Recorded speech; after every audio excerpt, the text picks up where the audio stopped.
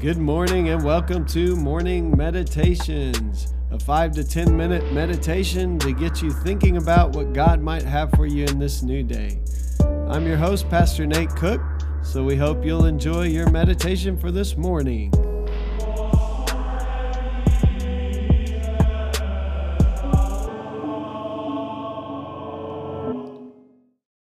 Hey, this is Pastor Nate, and this is your morning meditation. It is Friday, September the 3rd, 2021.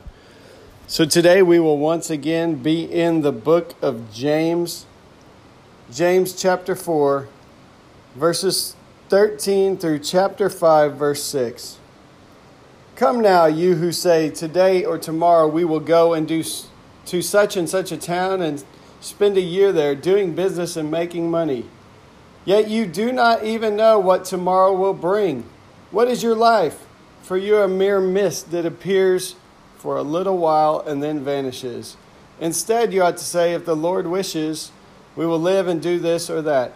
As it is, you boast in your arrogance. All such boasting is evil.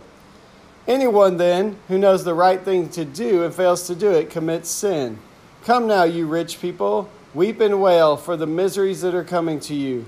Your riches have rotted, your clothes are moth-eaten, your gold and silver have rusted, and their rust will be evidence against you, and it will eat your flesh like fire.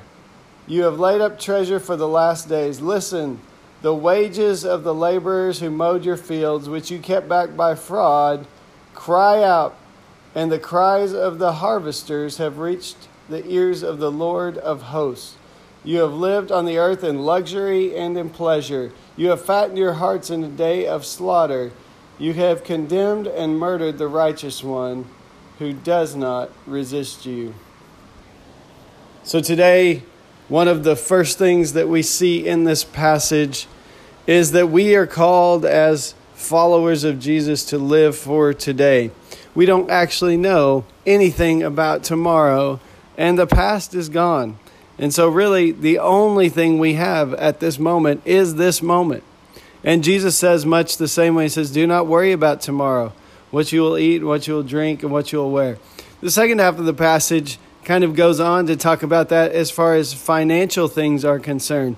It's a picture of people who store up more and more and more while oppressing other people. I have to say, as a person who lives in North America, this one always convicts me because we live in a wealthy nation. If you've ever been around the world, you know that many nations live in very different conditions than we do here in the United States of America. And so I think the word and the warning for us as Christians in the United States is, when is enough enough? When are we toiling for tomorrow and we have all these worries and stresses and we're fretting about what will happen to these things we've acquired? And the scripture is really clear. Rust is going to get them. Other places Jesus say moths will eat them.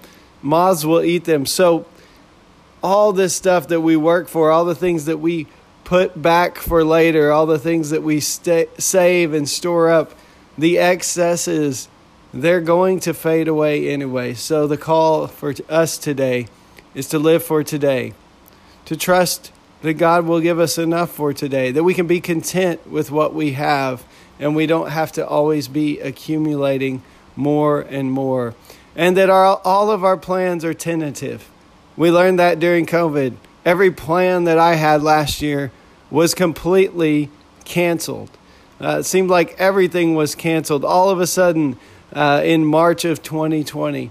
Well, that's really how the world is all the time. We don't know what will happen tomorrow. And so we should live with our plans tentative. This is why James says, if the Lord wishes, or you maybe used to hear people say, Lord willing, and the creek don't rise. That's what they say where I grew up in Texas. It just means that we don't know for sure that we'll do this tomorrow. But these are the plans that we have. And if they work out, fine. If they don't, then we'll do whatever the Lord wills.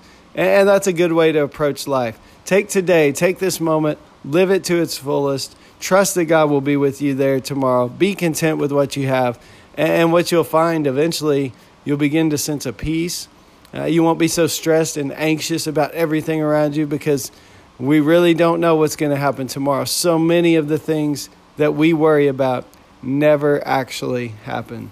So today I would encourage you just to live in the moment, to live for this day, to trust that God will be there with you in your tomorrows. Hey, that's just a thought for this morning, and I hope you have a great day. Well, thanks again for joining us for this morning meditation. Hey, do us a favor, rate us on iTunes or even leave some feedback about our podcast so that other listeners can know how much you enjoy your morning meditations.